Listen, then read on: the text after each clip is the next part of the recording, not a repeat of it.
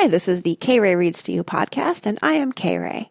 Today we have Chapter 15 of The Cricket in Times Square by George Selden. This is the very last chapter in the book. Grand Central Station.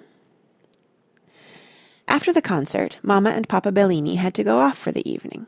They left Mario in charge of the newsstand and told him they would be back later to help him close up. The boy took Chester out of the cricket cage, balancing him on one finger. He was glad that they were going to have some time to themselves for a change. First he took a cardboard sign he had printed saying, "Next concert 8 a.m.," and leaned it up against the cage. "That'll keep people from bothering us about when you play next," he said. Chester chirped, but he knew he wouldn't be playing the next morning at 8 a.m. "Now we have supper," said Mario. He unwrapped a fried egg sandwich for himself and brought over a mulberry leaf from the cash register drawer for Chester. The mulberry leaves were kept in the compartment next to the quarters. For dessert there was a Hershey bar, a smidgen from one corner for Chester, and the rest for Mario. Then after dinner they began to play games. Leapfrog was one they enjoyed very much. Mario made a fist, and Chester had to jump over it. The trick was that Mario could put his fist anywhere he wanted inside the newsstand, and Chester still had to land just on the other side of it. They kept score for half an hour. Chester had 34 hits to 5 misses, which was quite good, considering the hard places Mario found to put his fist. Hide and seek was fun, too. Mario closed his eyes and counted, and Chester hid somewhere in the newsstand. Since there were piles of papers all over, and since he was very small himself, the cricket found lots of good hiding places. If Mario couldn't find him in a few minutes, Chester would give a quick chirp as a hint. But it was hard to tell whether the sound came from behind the alarm clock, or from the Kleenex box, or from the cash register drawer. If Chester had to chirp 3 times, it was understood he had won the game. About 10 o'clock Mario began to yawn, and they stopped playing. The boy sat on the stool with his back resting on the side of the stand, and Chester gave him a private recital. He didn't play any of the things he'd learned, just made up one of his own pieces as he went along, and he played very softly so the people in the station wouldn't hear and come over. He wanted this to be for Mario alone. As he listened, the boy's eyes slowly closed, and his head dropped over on one shoulder. But through his sleep he could still hear the cricket's silvery chirping.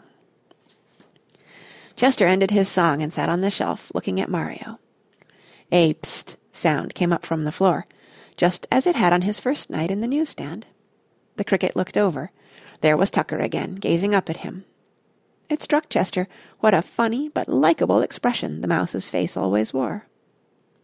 "You better hurry," whispered Tucker. "Harry found a timetable, and the train leaves in an hour." "I'll be over in a minute," Chester called down to him. "Okay," the mouse answered, and scooted across the station floor.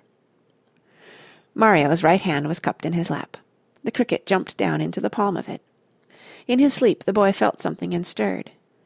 Chester was afraid he would wake him up, but Mario only settled in a new position. The cricket lifted his wings and drew them lightly together. There was all of his love and goodbye, too, in that one chirp. Mario smiled at the familiar sound. Chester looked around at the newsstand, the box of Kleenex, the alarm clock, Papa's pipe. When he came to the cash register, he paused.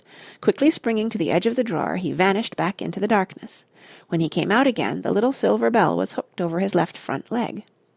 Holding it tight against him to muffle the tinkle, he jumped to the stool, to the floor, and out the crack. "What's the bell for?" asked Tucker when he arrived at the drain-pipe. "It's mine," Chester said. "Mario said so, and I want it to remember everything by."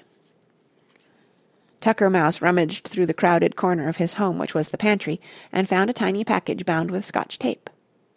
"I packed some supper for you to have on the train," he said. "Nothing very much. I mean, delicious, of course. A piece of steak sandwich and a chocolate cookie. But none too good for such talent." "Thank you, Tucker," said Chester. He wanted to sound very cheerful, but the words came out sort of gulpy. "Well, I guess we should go," said Harry Cat. "I guess so," said Chester. He took one more look through the drain-pipe. From down the tracks came the murmur of the shuttle. Mario was still asleep in the newsstand. The neon lights shed their endless blue-green glow. The cricket wanted to remember every detail. "It's funny," he said at last. "Sometimes the subway station looks almost beautiful." "I've always thought so," said Tucker. "Come on," said Harry Cat. He and Tucker padded along beside Chester up to the sidewalk. Above ground the night was fresh and clear, not as hot as summer or as cool as autumn. Chester jumped up on Harry's back and took hold of the fur there. He could probably have made it down to Grand Central Station by jumping by himself, but it saved time to be given a ride. And crossing the streets would have been a problem, too, for a cricket raised in Connecticut. But Tucker and Harry were experts at traveling in the city. Not a single human being saw them as they glided soundlessly under the cars that lined 42nd Street.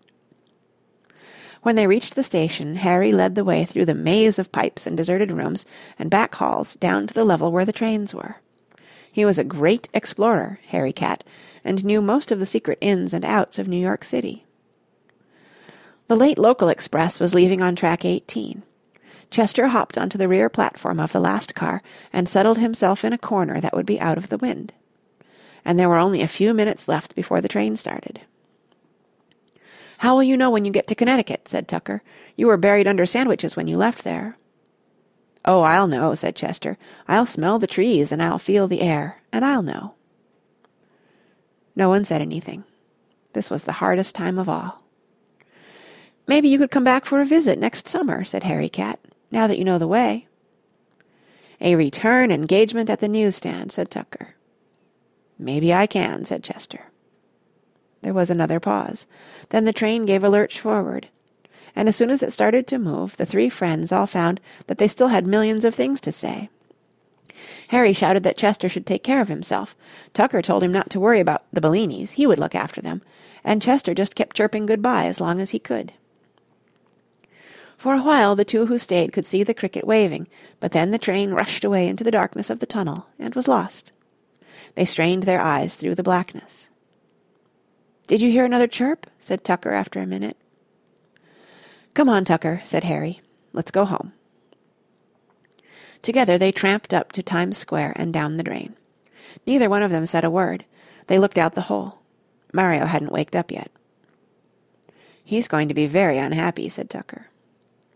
Mamma and Papa Bellini came up the stairs from the lower level, Mamma gasping from the climb. Papa gently shook Mario awake. Suddenly Mamma's gasping stopped, and she said, "Where's the cricketer?" They searched the newsstand completely, but couldn't find him. Mamma was sure that the man who tried to steal the bell had come back and kidnapped him. She wanted to call the police. Papa thought he might have stepped out for a breath of fresh air, but Mario was quiet, thinking. He looked through the cash register drawer in every compartment and then pulled the drawer out completely. The back space was empty, except for Mamma's earring. "He won't come back," said Mario. "How do you know?" said Papa.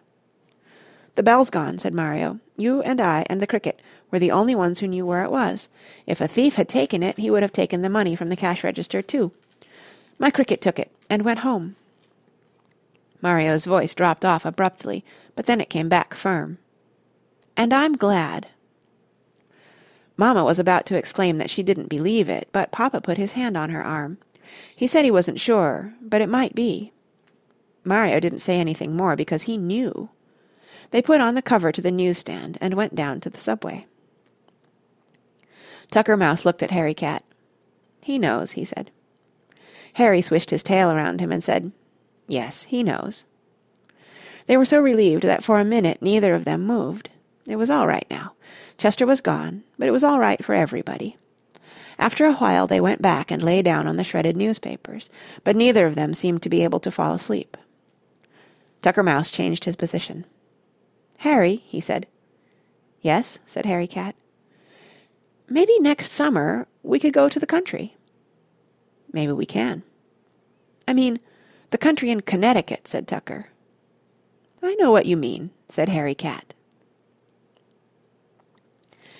That's the end of The Cricket in Times Square by George Selden. Lovely book. And I read that to you in April of 2011. Come visit me at my blog, www.kray.org, and leave me a message. See you next time for a new book. Bye.